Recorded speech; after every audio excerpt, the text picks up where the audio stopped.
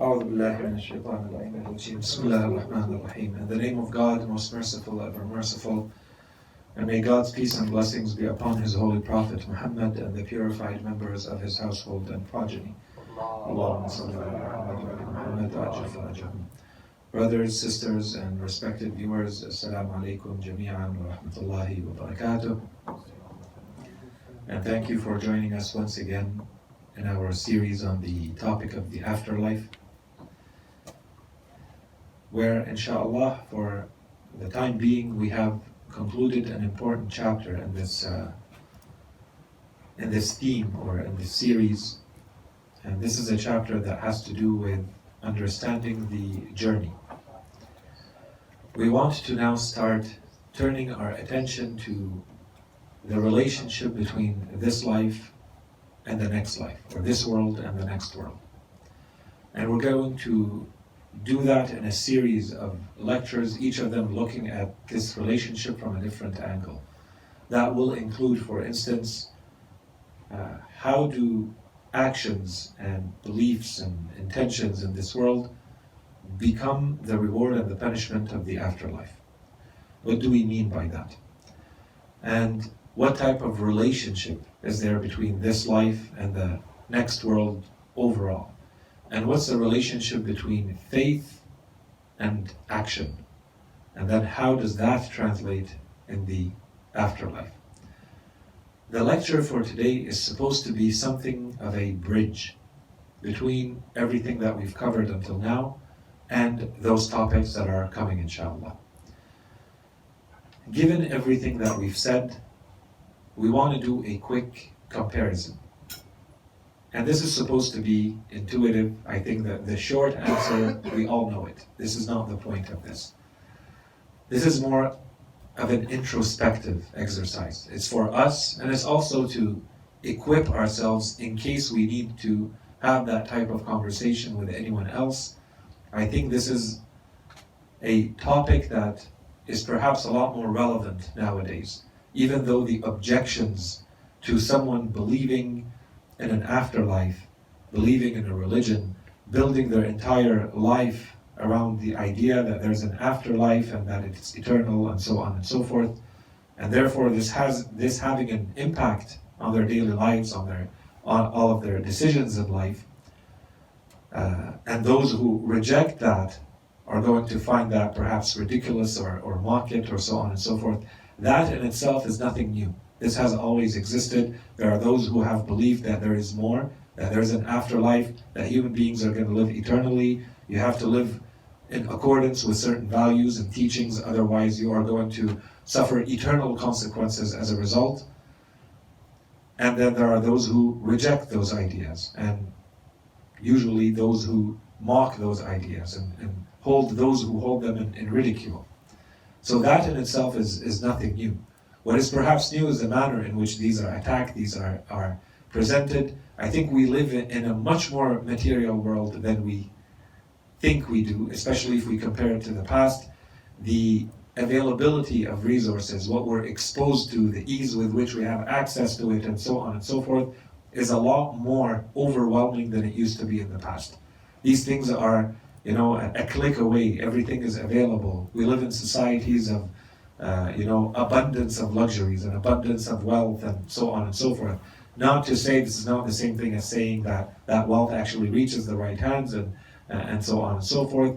But if you compare livelihood today to decades ago, centuries ago, millennia ago, what a human being possesses in terms of wealth is very different.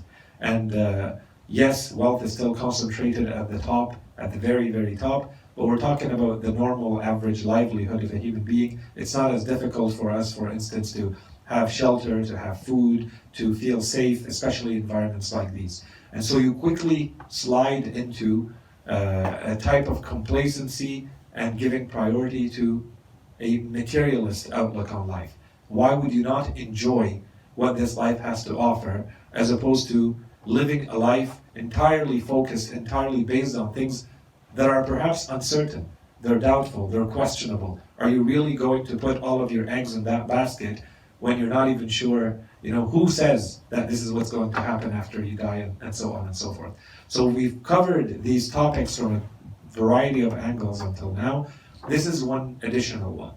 So we want to do a quick comparing of this world and the next world based on some rational arguments, but we want to follow the logic of the Holy Quran, how it presents this life and the next, with, I think there's 3 big points that we're going to be mentioning here, and then the logical conclusion of all of this. So that's the idea here, is that, in terms of a topic, and we've said this again and again a few times, a lot of these topics are no longer as demanding in terms of thinking, but they're very important in terms of actually digesting this and making sure that this is now part of who we are and how we live our lives.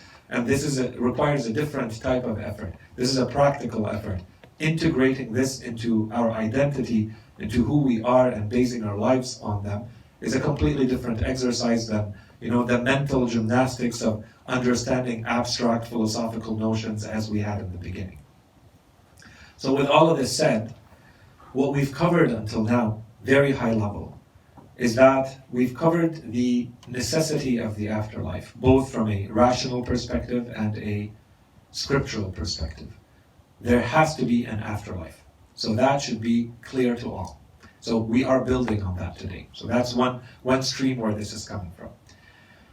The second one is, we've talked, I think, sufficiently about what will happen to this world, and the nature of this world, and the inevitable end of this world. So this is a temporary, ephemeral, frail existence, and it has an end. And we're going to be building on that today, inshallah. That's 2.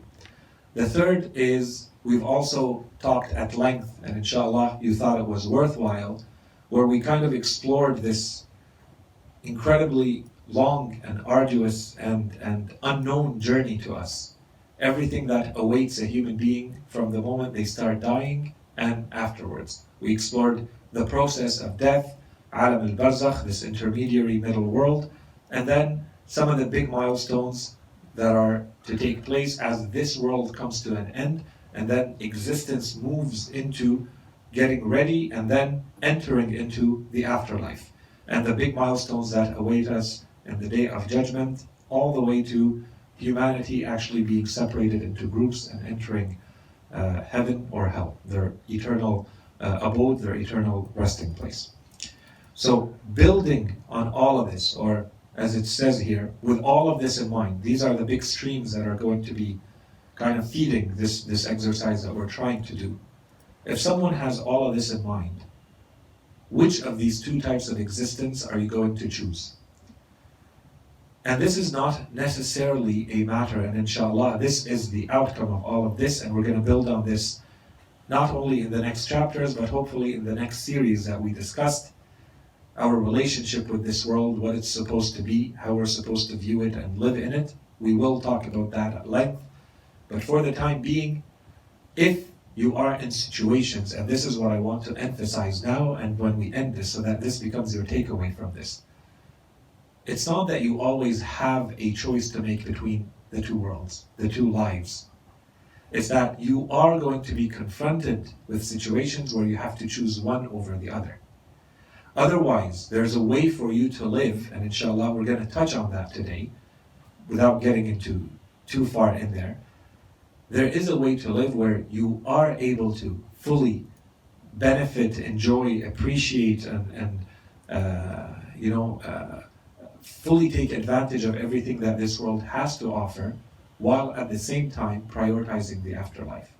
So inshallah we are going to touch on that today, but this requires many more discussions, and inshallah we're starting to touch on this topic. And I think for many of you this is an important topic. But in those cases where there is a choice to be made, which one do you choose?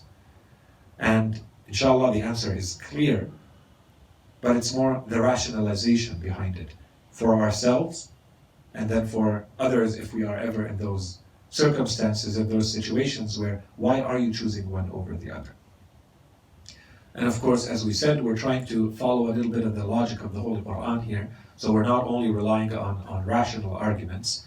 And as we said, this series, from the beginning, there's a reason why we're doing this.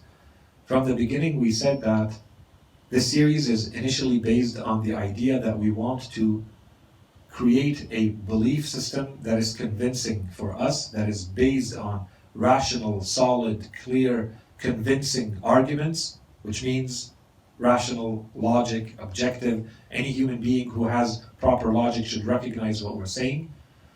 But as we go along and as we get into some of the details related to belief systems, at the beginning we cannot rely on Scripture at all because we haven't proved the validity of Scripture.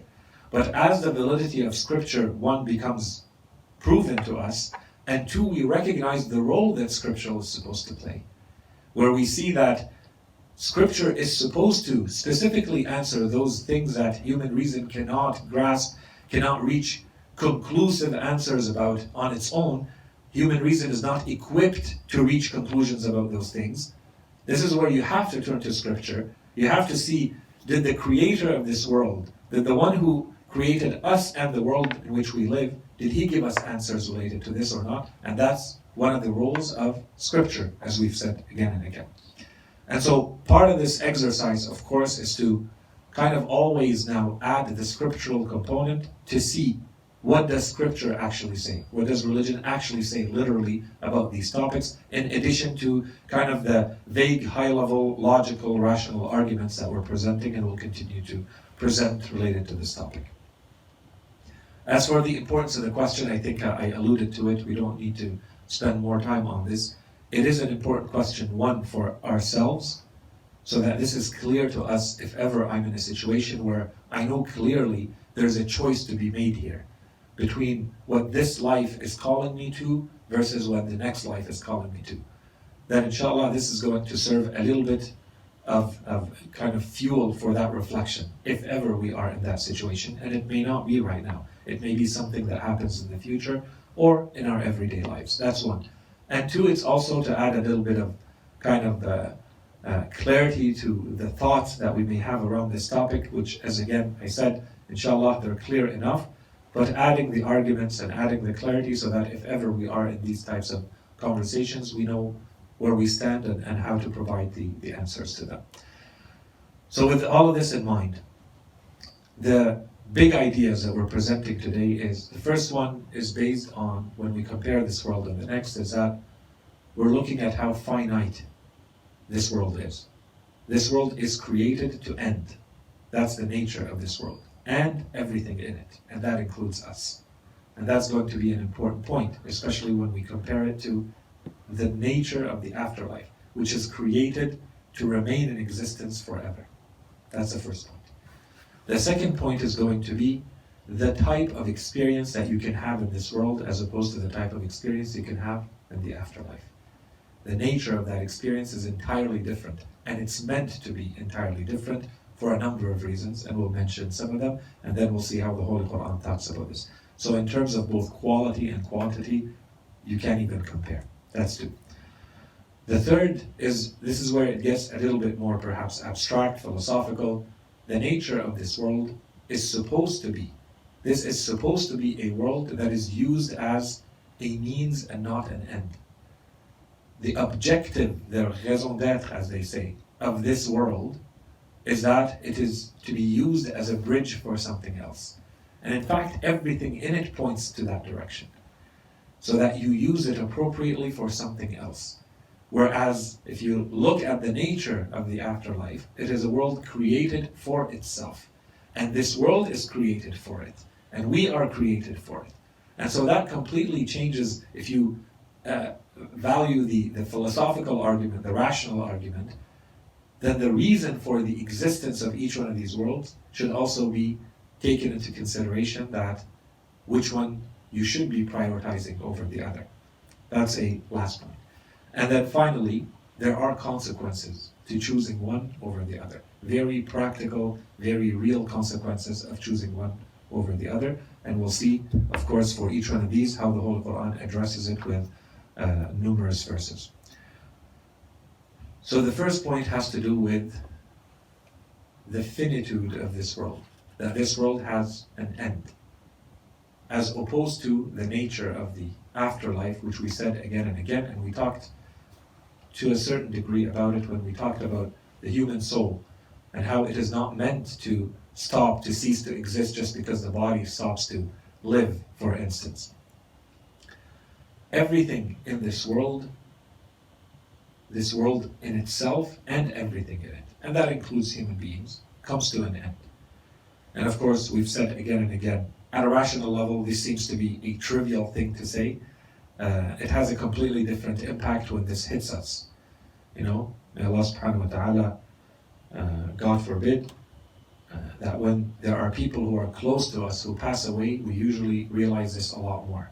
Or when, God forbid, any of us are faced with life-threatening situations, injuries, disease, whatever it may be, this comes much more into perspective. The realization that our life is going to come to an end. So beyond just the thought that everything ends, really understanding that we and everything we know in this world, and this world in itself, in its entirety, cumulatively taken, is going to come to an end. So this needs to remain as one of the premises, one of the facts that we keep in mind about this world. We compare this with, and I don't need to emphasize, like even for a human being, let's say a human being today, let's say the average life is 80 some years, even if it were 100, even if it were 200 or 300 or 1,000 or 10,000 years, it is still going to come to an end. And that alone should be something that we keep in mind, and then we compare with what we've said about this other dimension of our existence, which is our more spiritual existence, our soul, which does not cease to exist just because the body has died. And that it continues in another type of world that allows that type of continued eternal existence. When we turn to the Holy Quran, we see that there are I wrote here, about 80 verses of the Holy Quran, repeating again and again that the life of the afterlife, the hereafter, the next world, is eternal. It's mentioned again and again. There's a point being made here. There's a specific case repeatedly stated. Once should have been enough, that the Holy Quran says it's an eternal existence. The Holy Quran repeats it for over 80 verses. So already here, if the discussion goes to, which one are you choosing, the choice should be really easy. It should not require much discussion. And in addition to this is where the Holy Quran usually combines with this idea that this world is ending and the next world is going to be eternal. It also adds, and this can be understood in multiple ways, and we'll see that in the next point how it could be understood in a different way. When the Holy Quran says that the enjoyment of this world, or all the luxuries of this world, anything that you may enjoy in this world, is but little. And one way to understand this is to understand that it doesn't last long. And this is in reference to this entire world. Your entire existence in this world does not last long. In fact, this whole world does not last long.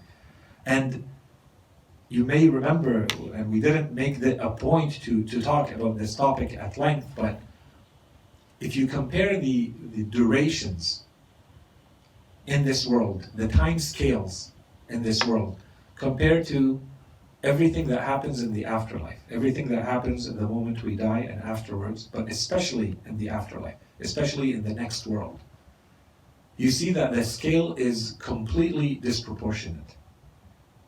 And the Holy Quran makes a point about this, but when you add the narrations, it adds so much more. Like there's a point being made specifically that there are things like a day here that suddenly become 50,000 years in the afterlife. And as I said, this could be a topic on its own, but the point being made is that what you consider to be of a certain unit of measure, if you compare that with what is happening in the afterlife, you see that no matter how you look at this world, including scales of time, units of time, you see that they are but little. They're almost insignificant when compared to what's happening in the afterlife. So when, of course, you compare things like days with days and you see this, and then you see the insistence of the Holy Quran on notions like ahqab, for instance, that we said, roughly speaking, let's say that this is how the Arabs used to understand the century, our notion of century, which is either 80 or 100 or 120 years of time, for instance. But if you combine that with the scales of time, or how time is stretched, or however you want to understand the difference in the duration, then it comes to add to this point that everything in this world is little, including all of its enjoyments. So you as a human being, everything that you think you're going to work towards because you're going to enjoy something out of it is going to be but little. In fact, your entire life is but little. In fact, the existence of this entire world from its beginning to its end is but little. And this becomes, on the practical side, this usually becomes a very, very powerful and important point. If you look at the nature of the sins that human beings perform, how long does the sin actually last? How long of an enjoyment is it? It's but little. And so, what are you willing to sacrifice? How much are you buying this sin for? Are you getting a bargain, or are you getting screwed? Is this a worthy transaction? Is this a fair transaction that for 3 seconds of pleasure, for 2 minutes of pleasure, for 3 days of pleasure, for tasting something good, for drinking something good, it's one drink or one food or one act, that lasts how long? And this is the point. The enjoyments of this life are but little. And inshallah we're going to add to that in the second point. But here it's more on the duration side, that everything here comes to an end, to a very quick end. And of course, as we said, the Holy Quran uses these analogies a lot. And one of the analogies that comes back again and again, and inshallah we're going to talk about this, keep it in mind, the analogy of the garden and everything related to the garden. It's something that I think human beings understand intuitively. Any human society will understand this. Those who are closer to nature understand it more. They live it. But how the Holy Quran constantly describes this world as something that is like a lush vegetation and garden with orchards and other trees of fruits and so on and so forth. And very quickly it turns into dead leaves and plants, and it withers away and it becomes chaff, and the wind comes and blows everything and there's nothing left. So, overnight, the glance of an eye, and then secondly you look again and it's gone as though it never existed. And so this is an analogy, this is an image that the Holy Quran uses repeatedly. It says this is the nature of this world. Don't get tricked, don't get duped thinking that you're working for something that is lasting. It's not lasting at all. It moves very quickly and it will change faster than you think. So if we look at the verses of the Holy Quran that have to do with this, Allah subhanahu wa ta'ala says in Surah Maryam, Allah increases in guidance those who are rightly guided, and lasting righteous deeds, or al-baqiyat al-salihat, and lasting righteous deeds. And this is a beautiful expression that the Holy Quran adds. Those that are good, the deeds that are good, that are lasting. Wal-baqiyat al-salihat. Those that are lasting righteous deeds are better in reward with your Lord and better in return, or at the return. Both can be understood. In Surah Taha, do not extend, Allah subhanahu wa ta'ala, of course talking to us through the Holy Prophet, He tells them, don't extend your glance, don't look toward those that we have given, some groups of them, we've given them a lot of things to enjoy, the splendor of the present worldly life. We've given some people a lot of things to enjoy. Don't get tricked. Don't let that pull your glance, your sight, your eyesight towards it, that we may test them thereby. This is all a test. Don't get tricked. Don't think that this is the end. This is just a means, and no matter how you use it, at the end it's a test. And the provision of your Lord, and this is where the constant reminder, and the provision of your Lord is better and more lasting. You want something lasting? We have it. We will give it to you. Keep your eyes on it. In Surah Al-Qasas, whatever things you have been given are only the enjoyments of this life, and the enjoyments of the life of this world, and it's glitter. Constantly this use. When you see glitter, it's zina, right? The zina, the decorations, the ornaments, things that are there to beautify and to distract and to make something appear nicer than it really is. And what is with Allah is better and more lasting. Will you not apply reason? In Surah Ghafir, This is Mu'min al-Fir'aun, the man who was initially dissimulating his faith while he was, questioning his people, telling them, why are you not believing in Musa alayhi salam? O my people, the life of this world is only a passing enjoyment, and indeed the hereafter is the lasting home of settlement or permanence. In Surah At-Tawbah, O you who have believed, and we could spend a whole lecture just on this verse, O you who have believed, what is the matter with you, that when you are told to go forth in the way of Allah, you sink heavily to the ground? اتَّاقَلْتُمْ إِلَى الْأَرْضِ. Are you pleased with the life of this world instead of the hereafter? But the enjoyments of the life of this world compared with the hereafter are but little. So this is it's a constant reminder of the Holy Quran. The parable of the life of this world, these are the constant examples, analogies the Holy Quran uses. Surah Yunus, the parable of the life of this world is that of water, which we sent down from the sky. It mingles with the earth's vegetation from which humans and cattle eat. And there's a point here. Allah subhanahu wa ta'ala says, this is for all. Don't think that this is anything special. Yes, do recognize that these are all blessings that Allah is giving you, and we're going to come back to that inshallah in the next lesson and after that. Don't consider that you are special because you have reached these enjoyments and these blessings that Allah has given to you as He has given to the cattle, okay, and everybody else. There's nothing special about it. There's no additional merit or value in you for having access to those things. Don't build anything on that. Don't look further into it. It mingles with the earth's vegetation from which humans and cattle eat. Then when the earth puts on its luster and is adorned, and its inhabitants think that they have power over it, because now it's all lush and full of vegetation, our command comes to it by night or day, whereat we turn it into a mown field, as if it did not flourish the day before. It's all gone. Thus do we elaborate the signs for a people who reflect. In Surah Al-Kahf, draw for them the parable of the life of this world. See the example or the story or the image the Holy Quran uses again and again. It is like the water we sent down from the sky, then the earth's vegetation mingles with it, then it becomes chaff, scattered by the wind. So completely dried and dead vegetation, when the wind comes it just scatters it away, there is nothing left. And Allah is omnipotent over all things. And in Surah Al-Hadid, and we spent time talking about this verse, so I'm not going to comment on it.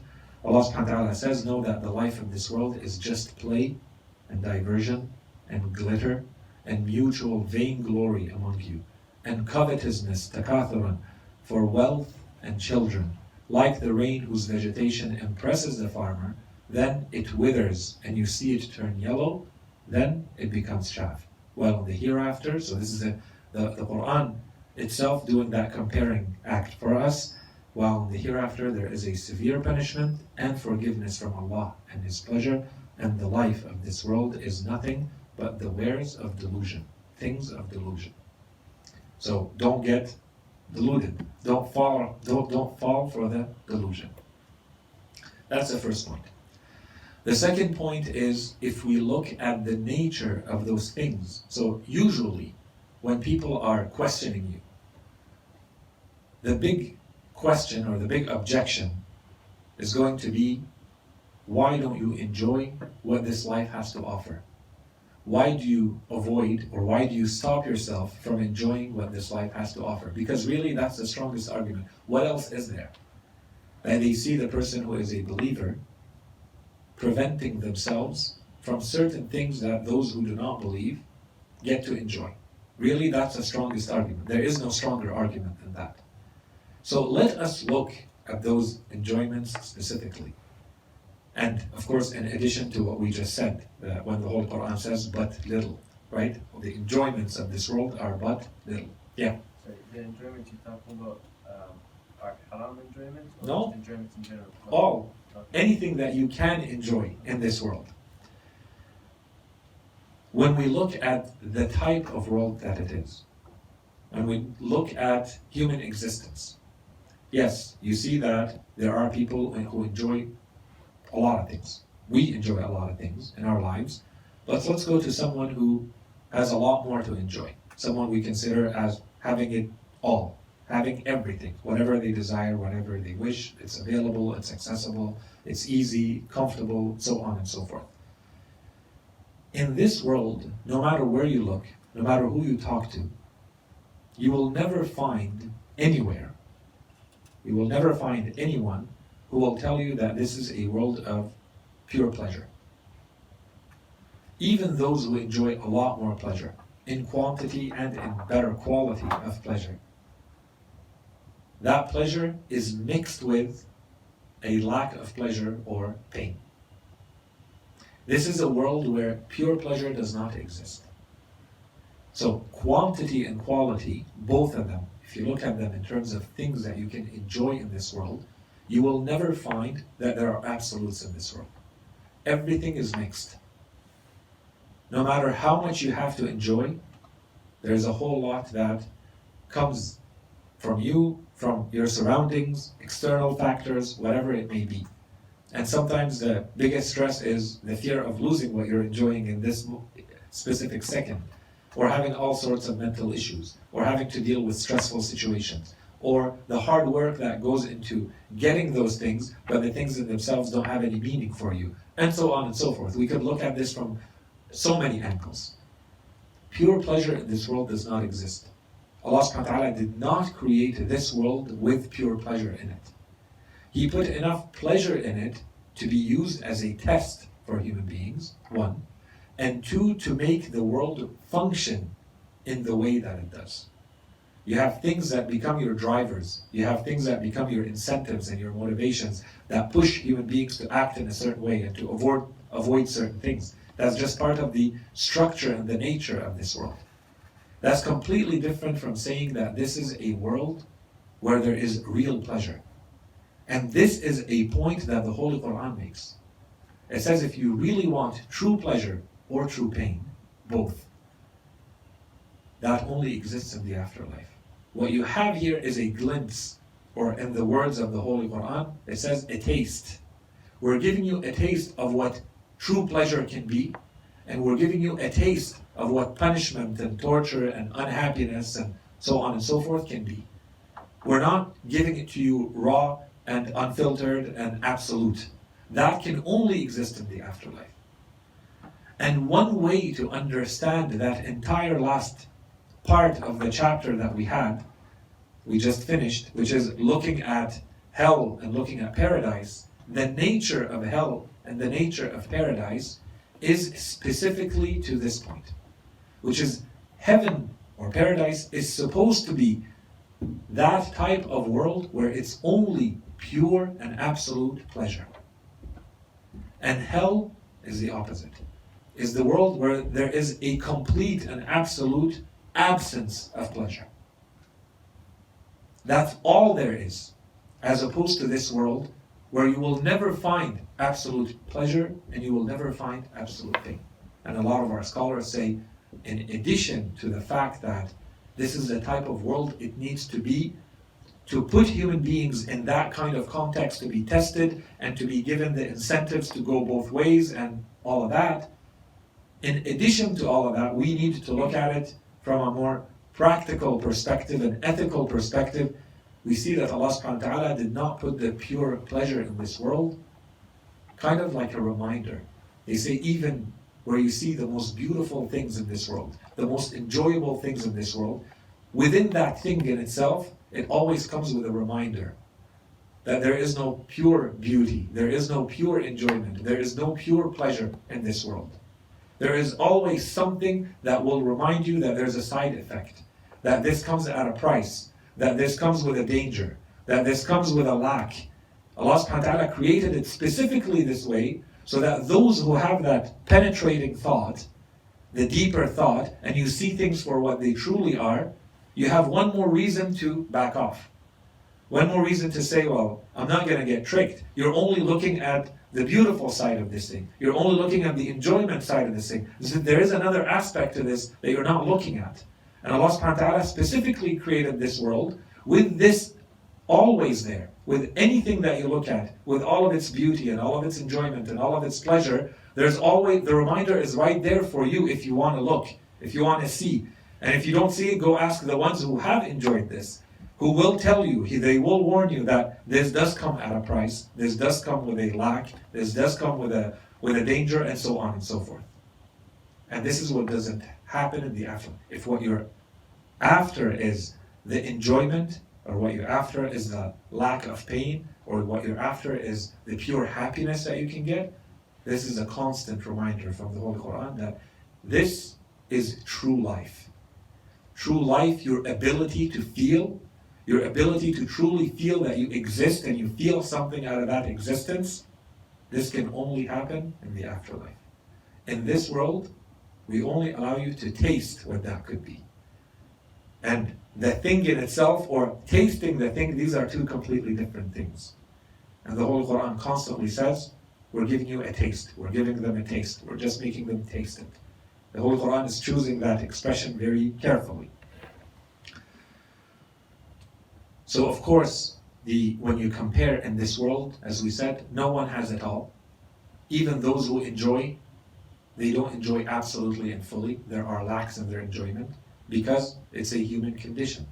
And on the other side, even those that live in torture and pain and so on and so forth and difficulties, there's always something in there of an enjoyment, of pleasure, of happiness. Because this is not a world of only one or only the other. As opposed to what happens in the afterlife, where you don't have that mixing. Those who enjoy only enjoy. And those who are in pain, those who are suffering, are only in pain and suffering. There's no mix. Okay? And the importance of this is that the more we truly understand what this means, the clearer the choice becomes. Okay? That's the point of all of this. And then secondly, when you look, the reason, the point that we're trying to make when we say the Holy Quran keeps talking about the tasting of the pleasure or the pains of this world, is that in terms of intensity, so there is the nature in terms of quality and quantity. The intensity of what you're feeling does not compare. If here it's only a taste, if you're only getting a 1%, if you're getting a diluted version of something, then you need to look at both sides, both in terms of pleasure and pain. What could it possibly mean in the afterlife? Okay, so these are the main points related to this topic. If we look at the verses of the Quran, the first one from Surah Al-A'raf, say, who has forbidden, and this is an important key verse that inshallah we'll spend more time on it later. Say, who has forbidden the adornment of Allah, which He has brought forth for His servants, and the good things of His provision? Who said that all the things that are enjoyable of this world are forbidden? Who has said that? So Allah subhanahu wa ta'ala is questioning this. He's saying that's not the point. No one should be concluding from everything that we have said that Allah subhanahu wa ta'ala is forbidding the things that He has put in this world as enjoyments. So notice how the verse continues. Say, they are for the believers in the life of this world and exclusively for them on the day of resurrection. So you want to focus on the afterlife and you will get both. Allah subhanahu wa ta'ala says something here, there's a key here, which is as though Allah subhanahu wa ta'ala is saying the things that are created in this world to be enjoyed by human beings, in fact they were really created to be enjoyed by the believers. And the believers means they are using them in a specific way because they are believers. But the point of putting these enjoyable things in this world is that the believers enjoy them. The difference, if you remember the story of humans and cattle benefiting from the rain, in this verse it says, they're for all to enjoy. They are created for the believers, but they are for all to enjoy. There's nothing exclusive.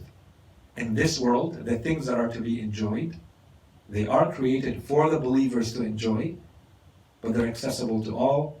And of course, this is the type of world it is, and people get to them however they get to them. The believer thinks there's a specific way to get to them, and a specific way to use them. The non-believer will do whatever they feel like doing and using them however they feel like using them. The difference is when it comes to the afterlife. Allah subhanahu wa ta'ala says, and they are, these things that you consider enjoyable, they are exclusively for the believers on the day of judgment, in the afterlife. This is the difference. Those who do not believe, when they enjoy those things in this world, they have nothing left in the afterlife. As for the believer, yes, they may enjoy the things so long as they are a believer. They may enjoy all that is to be enjoyed in this world. That's why these things were created. Okay? So inshallah, as we said, this becomes a huge principle on which we can establish a lot of rules and guidelines for our lives. Okay? Inshallah, we'll come back to that. As we said, when we talk about that whole topic of how do we understand and view the life of this world, how are we to be moving in it, how are we to be making decisions in it and prioritizing in it. Thus do we elaborate the signs for a people who have knowledge. In Surah Al-Isra, observe how we have given some of them an advantage over others. Of course, some have more. So the whole Quran admits that. It says that's exactly how we have created things. We have engineered the world in this way, to give some more advantages over others. Yet the hereafter is surely greater in ranks and greater in advantages. Don't think that the true differences are in this world. This is just so that the world works in a certain way. We give some advantages, and of course the Holy Quran also says all of these could flip overnight, and those who are advantaged become those who are disadvantaged overnight. This is just the nature of this world. The true differences, the true difference in rank, the true advantages are only going to be seen or experienced in the afterlife. And many other verses are in that same line, so you have them here if you want to look into them. And then Allah subhanahu wa ta'ala, this is the other verses, there's a punishment for them in the life of this world, and the punishment of the hereafter will surely be harder. This is where I say there's a constant reminder that this is only a taste. This is not the full thing. So if you compare in terms of the nature and the quality of it, but there's also the quantity. In terms of quantity, it does not compare. There's a punishment for them in the life of this world, and the punishment of the hereafter will surely be harder, and they have no defender against Allah. In Surah Taha, thus do we requite to reward him who is wasteful and does not believe in the signs of his Lord, and the punishment of the hereafter is more severe and longer lasting. In Surah As-Sajdah, and we shall surely make them taste the lesser punishment before the greater punishment, so that they may come back. It's a reminder. We put them through some tests, through some punishments, so that they may come back. But if they don't come back, then there's a greater punishment. This is just to make them taste the punishment, so that they may come back. In Surah Az-Zumar, so Allah made them taste. These are the people who went through those final types of divine punishment. When a society, when an ummah decides to completely reject everything that its prophet has given to it clearly, and the truth should have been clear to all, and they continue to stubbornly reject, we saw how one nation after another, many of them were annihilated. If you look at history as it's described in the Holy Quran. And so Allah subhanahu wa ta'ala, when it talks about this, these were horrendous types of punishment that happened. They completely exterminated entire nations. And still, how does the Holy Quran talk about that type of punishment? It says, so Allah made them taste the humiliation and the life of this world. To taste the humiliation and the life of this world, and the punishment of the hereafter will surely be greater had they known. So they think that this is the punishment, this is just a taste of the humiliation in this world, and when you compare it to the afterlife, that's where the true punishment is going to be. The third topic, the third point is, as we said, it's perhaps a little bit more abstract, a little bit more theoretical. It's that this world is not created for itself. The afterlife is created for itself. And everything in this world, including it cumulatively, is created for the afterlife. So of course this is not something that you can necessarily convince someone who does not believe in an afterlife about.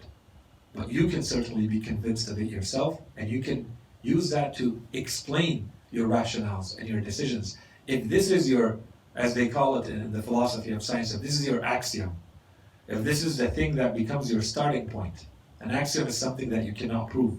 It's just your starting point.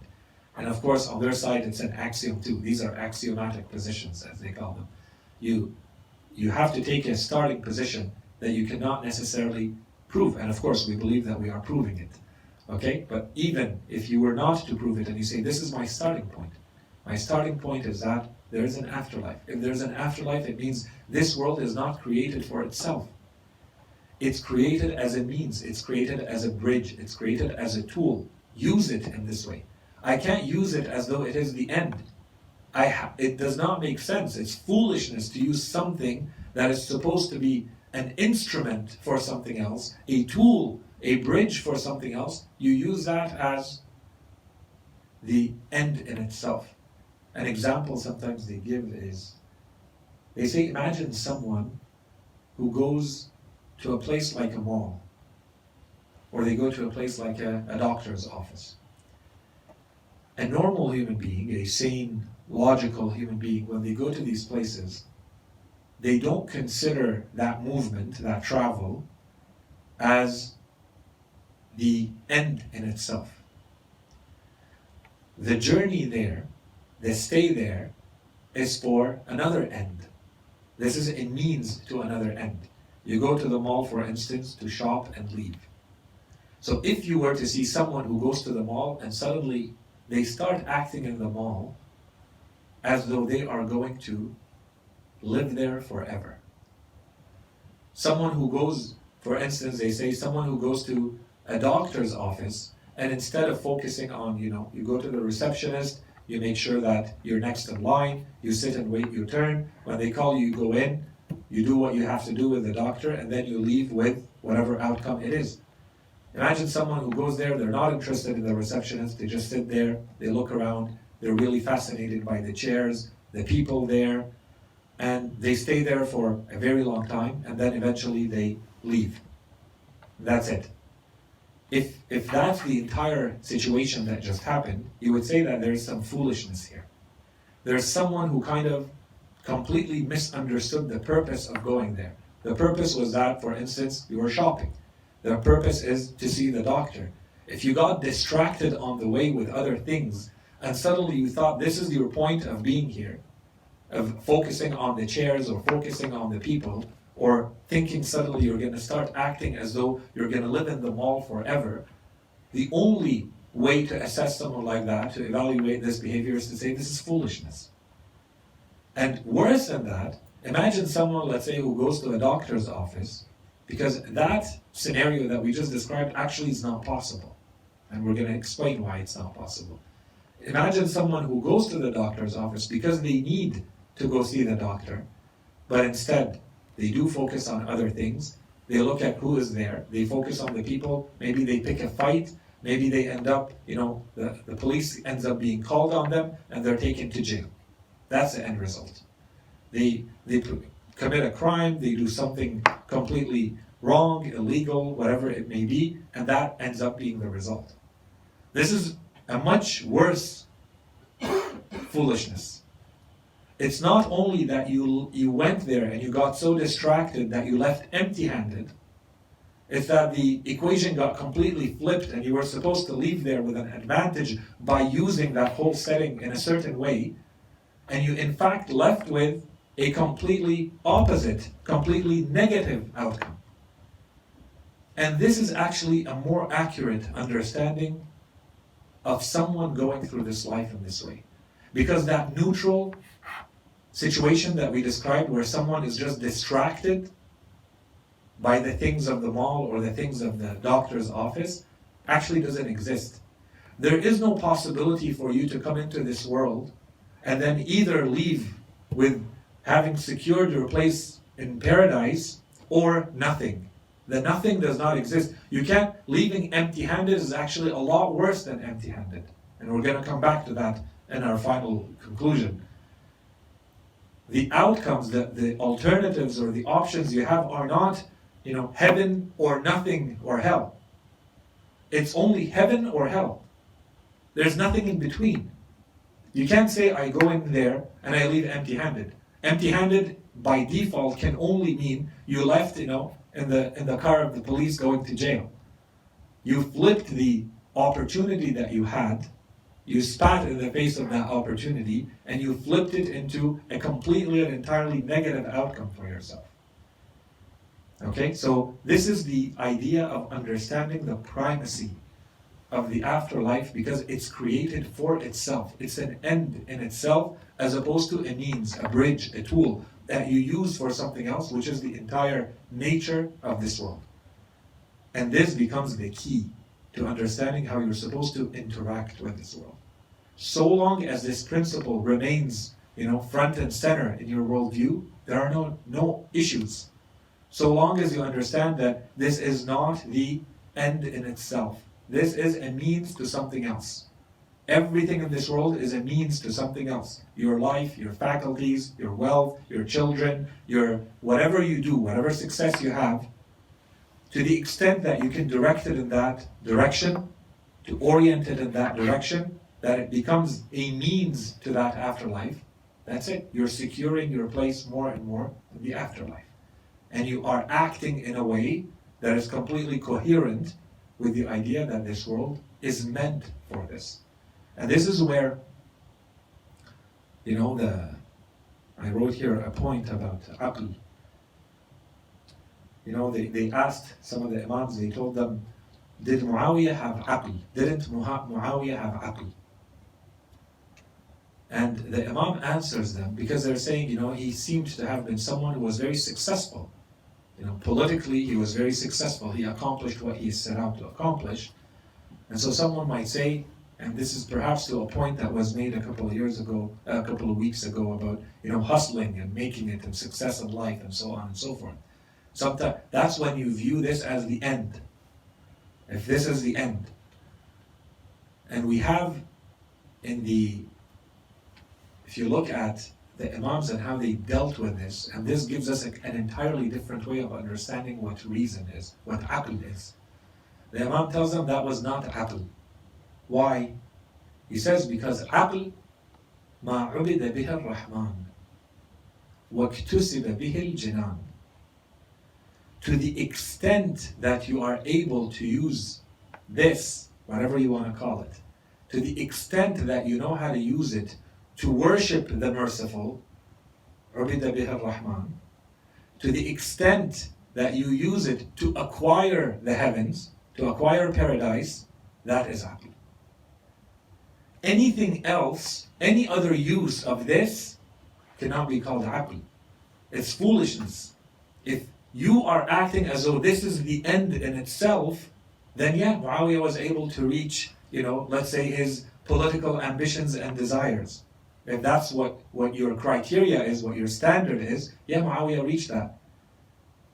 But he reached that if you are only looking at this world as an end and not as a means.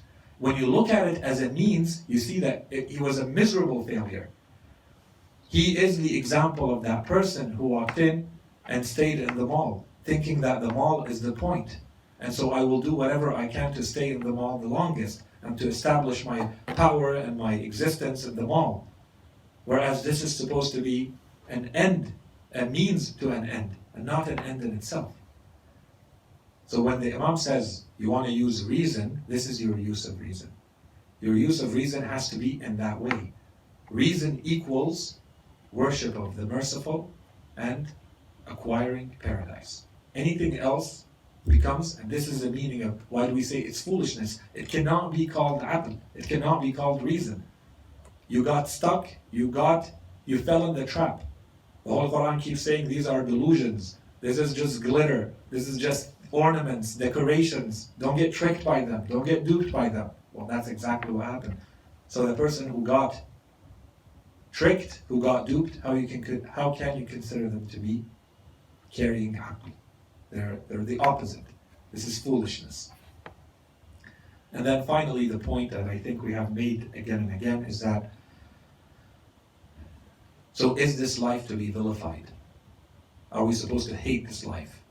And of course, it depends. If someone is going to view this world as the end in itself, the reason for their whole existence and all their efforts and all their willpower and all their energy, then yes, this world has become a problem something vile for them, because that's all they use it for. But the world in itself is not that. Allah subhanahu wa ta'ala did not create the world in this way. He created it as an opportunity. It's a land, it's an existence, it's a world of opportunities for you. Everywhere you look, Allah subhanahu wa ta'ala has given you opportunities.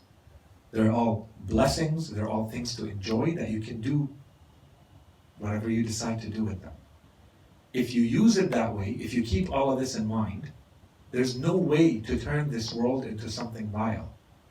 In fact, it would be very unfair to turn this world into something vile. It's something beautiful. It's that which allowed you to reach and to secure your position in paradise. How can you turn this into something vile? This is the land of opportunities. This is your existence of opportunities. Use it in this way.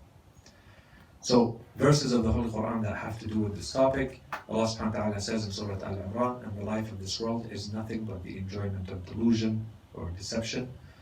In Surah Al-Ankabut, the life of this world is nothing but diversion and play, and it is the abode of the hereafter, which is indeed the life, if only they knew. This is an incredible verse. When the Holy Quran says, لَهِيَ الْحَيَوَانِ, the true life, feeling alive only happens in the afterlife. This is not real life here.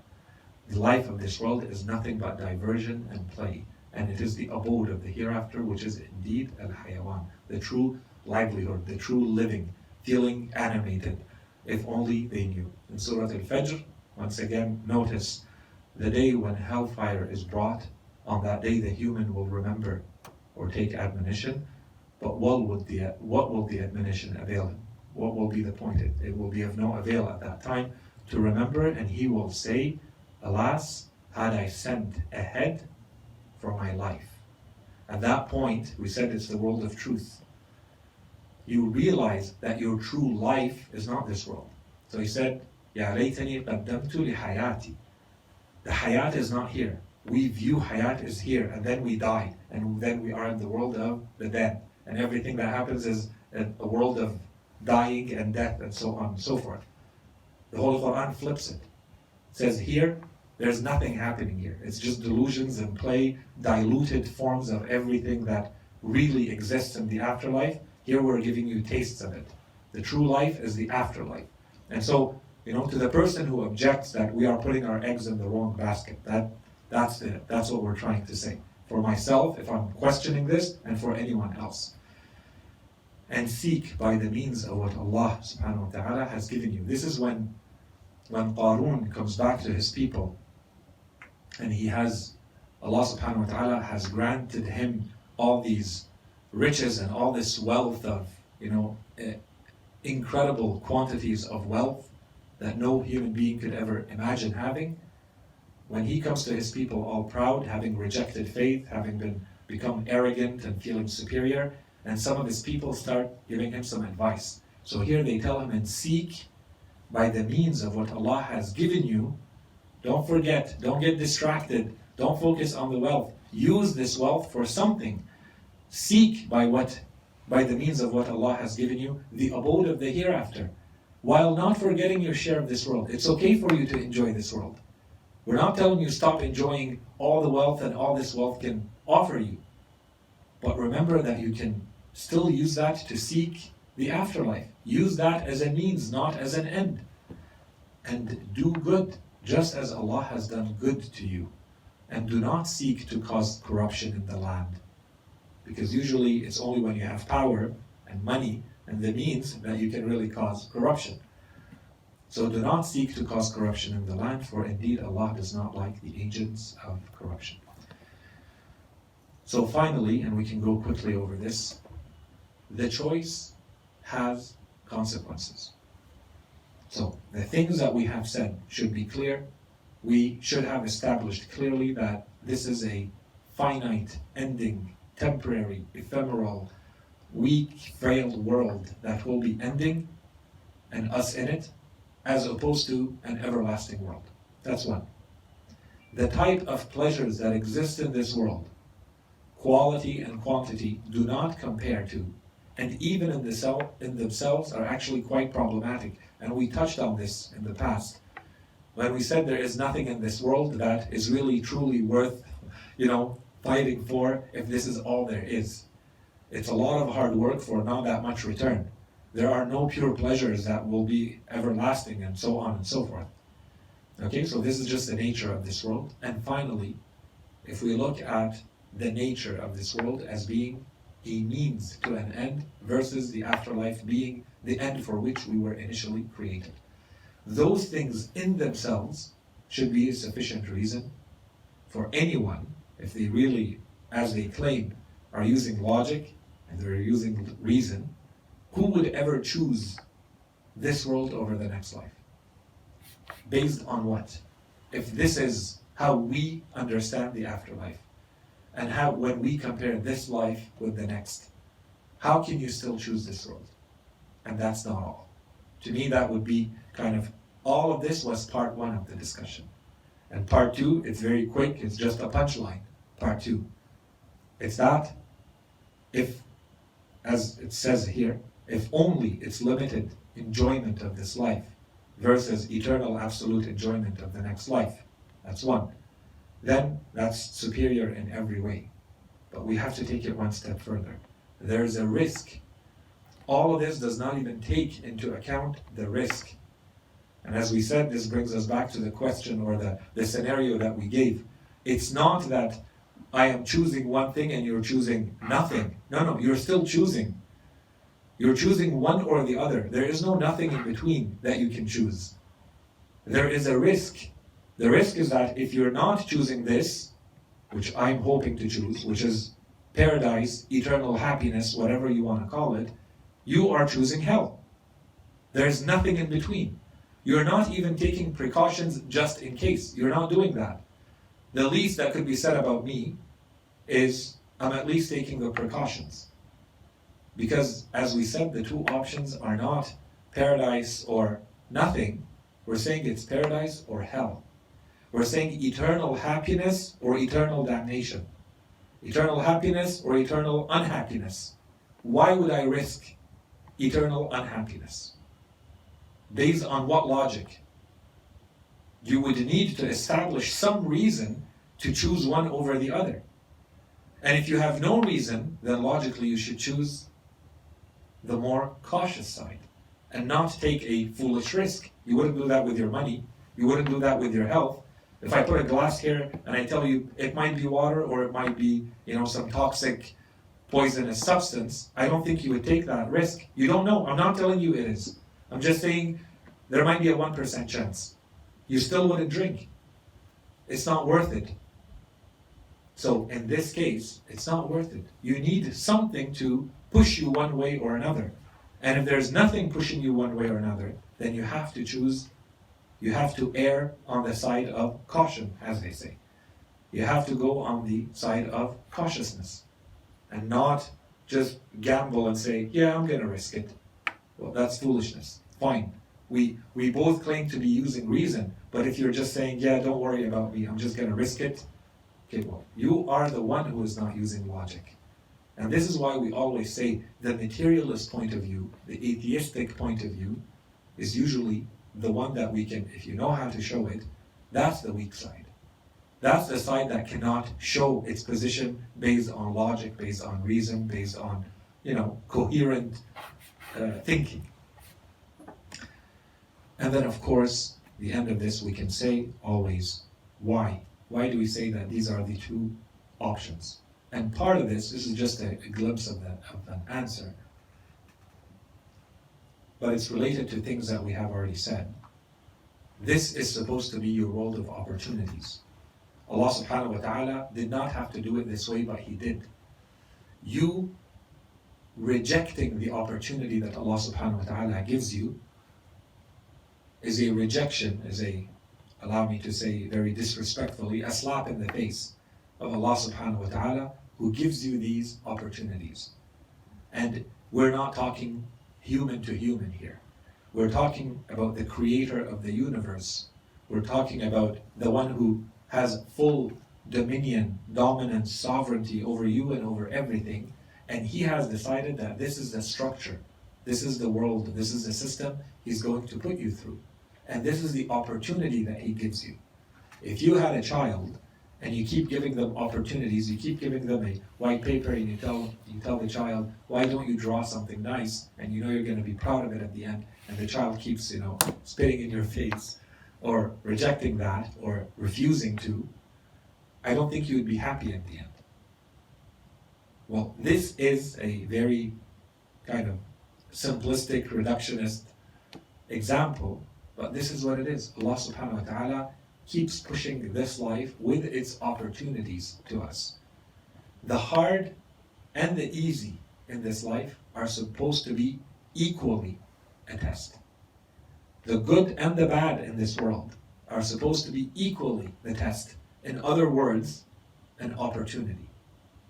An opportunity to show who you are, to show what you choose, to show what you believe in, which values you stand for, as you deal with every test, the good and the bad. Money, lack of money. Health, lack of health. Children, lack of children. Whatever it may be. And so anyone who rejects that, this is one of the ways to explain why the eternal punishment. But this is not the full, inshallah. We're going to come and explain all of this in much more detail. This is just to touch on this. So Allah subhanahu wa ta'ala says, to wrap this up, but you prefer the life of this world, yet the hereafter is better and more lasting.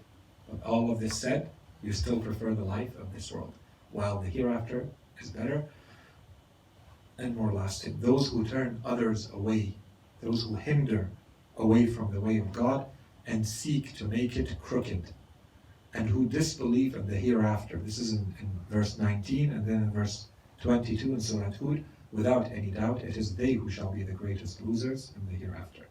Surah Al-Kahf, those who endeavor, those whose endeavors, so their energy, their efforts are misguided. الَّذِينَ ضَلَّ سَعْيُهُمْ فِي الْحَيَاةِ الدُّنْيَا, are misguided in the life of this world, while they suppose that they are doing good. So think about this. Inshallah, we're going to come in much more detail about this topic, to explore this. Human beings who live in a way thinking that they are doing good.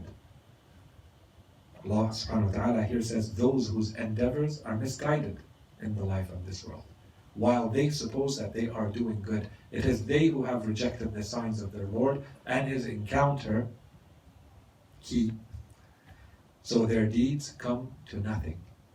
And on the day of resurrection, we will not give them any weight.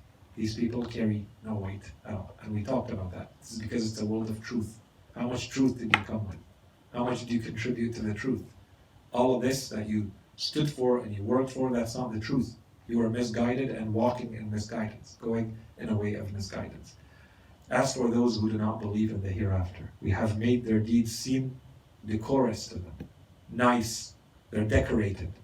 So when they look at their deeds, they feel that their deeds are beautiful. Allah subhanahu wa ta'ala says we've misguided them that way, because that's the path they chose. As for those who do not believe in the hereafter, we have made their deeds seem decorous to them. And so they are confused, or they wander blindly. They are the ones for whom there is a terrible punishment, and they are the ones who will be the biggest losers in the hereafter. And then all the verses that have to do with how this world is just full of ornaments. There are some people who say, our Lord, give us in this world, رَبَّنَا آتِنَا فِي الدُّنْيَا حَسَنَةً, but they have nothing, they have no share in the afterlife. They only focus, even in their prayers, even when they talk to Allah subhanahu wa ta'ala, even in their relationship to Allah subhanahu wa ta'ala, it's all only about this world. So Allah subhanahu wa ta'ala here says, there are people who, it's as though the afterlife does not exist. It's as though Allah subhanahu wa ta'ala does not exist. There is no relationship with God except that even when they ask for something of Allah subhanahu wa ta'ala, they're only focused on this life, on this world, nothing else. So those who say, of course, the next one is رَبَّنَا آتِنَا فِي الدُّنْيَا حَسَنَةً وَفِي الْآخِرَةِ حَسَنَةً وَقِنَا عَذَابَ النَّارِ. O humankind, Allah's promise is indeed true. Do not let the life of this world deceive you, and do not let the deceiver deceive you concerning Allah. So I think this wraps up the topic well. And then whoever desires the harvest of the hereafter, we will increase for him his harvest. And whoever desires the harvest of this world, we will give them, or give him some of it, but in the hereafter, you will have no share. You do good, Allah subhanahu wa ta'ala promises to amplify that good for you, to keep it for you in the afterlife. But you only work for this life. Allah subhanahu wa ta'ala says, from all of your efforts to reach whatever you're trying to reach in this world, we will give you some of that. We will allow you to reach those things you're trying to reach, but then you have nothing to show and nothing awaiting you in the afterlife. In the next verse, in Surah Hud, as for those who desire the life of this world and its glitter, we will repay them in full in this life. So this is the justice. If that's all you believe in and that's all you work for, we'll give it to you in this life. And they will not be underpaid in it. They are the ones for whom there shall be nothing in the hereafter but fire. What they had accomplished will be nothing, and futile will be all that they used to do. This is really to highlight, I have these verses to highlight that you don't have a middle ground here. You are stuck, and I know these verses trigger other thoughts and other questions of how come the good is not amounting to good. And inshallah we're going to get into that topic because we need to understand the relationship between faith and action. And are good actions good on themselves? Or do they require a will, and do they require a belief and an intention behind them? They are the ones who bought the life of this world. At what price? They are the ones who bought the life of this world for the hereafter. They took their hereafter, their afterlife, and they gave it in exchange for this world. That's how these people behave. So their punishment shall not be lightened, nor will they be helped. And then two quick, I thought, narrations from Imam Ali alayhi salam. The first one, Ibn Abbas, he narrates, he says, Amir al-Mu'mineen said to me, and this is when the Imam was Khalifa.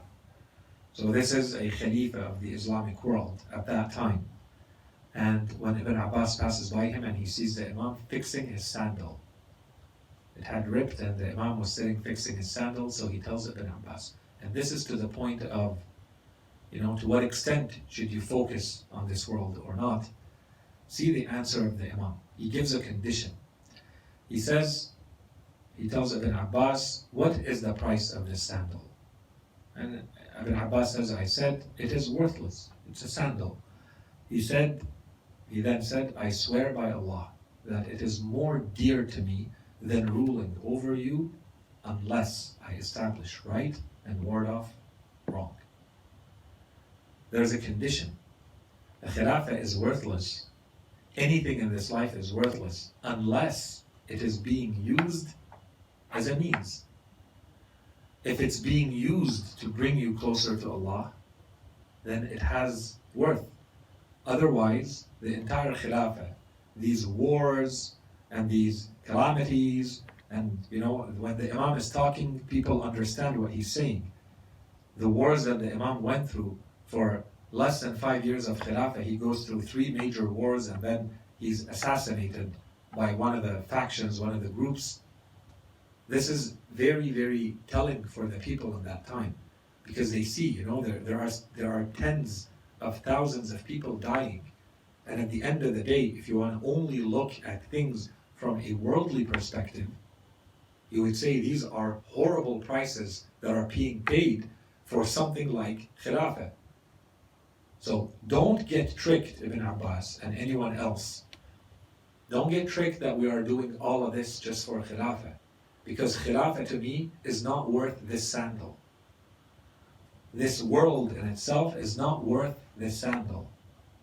It is only worth something if it is used as a means for something else. And in this case, the Imam talks about Amr bil Ma'ruf and Nahy anil Munkar. You want to establish good in society and prevent evil from happening in society. That's completely different. Now Khilafah or any effort in that path has a completely different meaning, and that is worth fighting for. Okay? And then this final part from or extract or passage is actually longer. I just took a little part of it. One of the close companions of Imam Ali alayhi salam, Dirar, it is said that he went to Sham and he saw Muawiyah.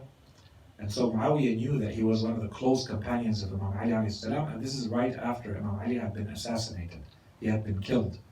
So he tells him, describe to us how Ali was, and so He tells him, no, excuse me from that. And he tells him, no, I insist. So finally he describes the Imam. And there's a whole passage before that. Inshallah, we'll leave it for another time. But notice the description and the interaction of Imam Ali alayhi salam with this world. And to me, of course, I'm not saying this is how we can be with this world. This is Imam Ali alayhi salam we're talking about. We call him the Prince of Believers for a reason. We call him the leader of the pious, the Imam of the pious for a reason. Even the Imams themselves, they consider him their Imam. And they say that no one attains or can attain what Imam Ali alayhi salam would attain. Okay, so inshallah we'll talk about those aspects. But the interaction of the Imam deserves to be looked at. The Imam does not reach that level just on its own by itself, as though God just pushes that on him, imposes that on him. He forces himself to be in that state. He makes an effort to go in that state, to constantly remind himself, what is my relationship with the world? And so in this one, and when the Lord talks, we have an image. The Imam is really as though the Imam is dealing with a human being, talking to the world. And this is where I think, for us, whatever the form is, we need these reminders. We need to push these reminders, to place these reminders in our lives one way or another, whatever they may be.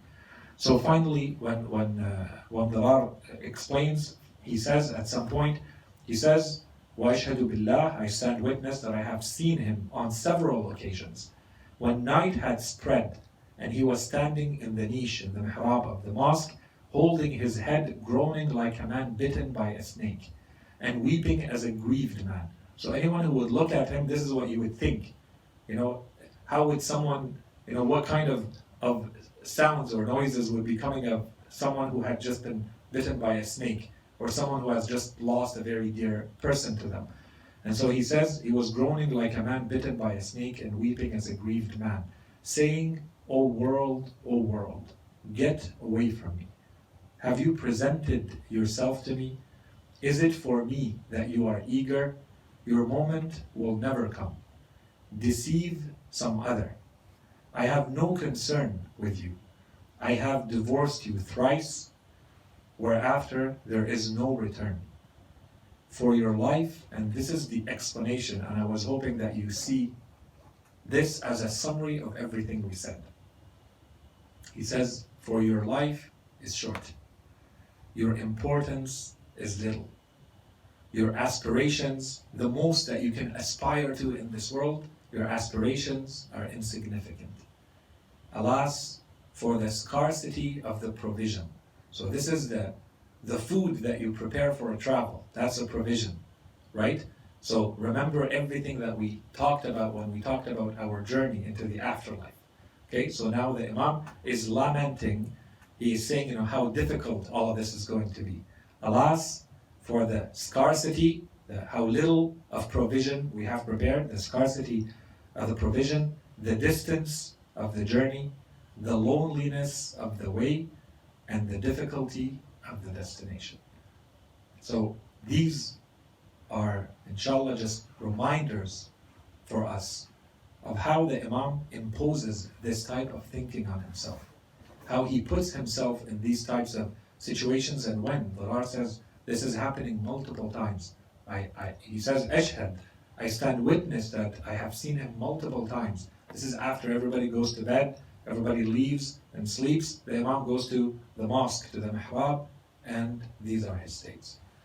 So, inshallah, with this we have concluded this part of the discussion. Inshallah, the next time we continue by looking at other aspects of the relationship of this world with the next, and then we'll get into the topics related to the relationship between faith and belief, and this will allow us to start understanding the nature of the reward, the type of reward that we get in the afterlife, and then that will, inshallah, hopefully allow us to understand a little bit these problematic notions of eternity of happiness and eternity of hell, and how can those match, the very limited lifetimes that human beings spend in this life, in this world, and in addition to that, worse than that, the very, very limited amounts of time spent sinning or performing good in this world, right? So within that whole life, there's only a part of it that is spent doing good or doing evil. So how does that lead to eternal happiness and eternal unhappiness? Inshallah, we'll get to all of that. وصلى الله على سيدنا محمد وعلى آله الطيبين الطاهرين.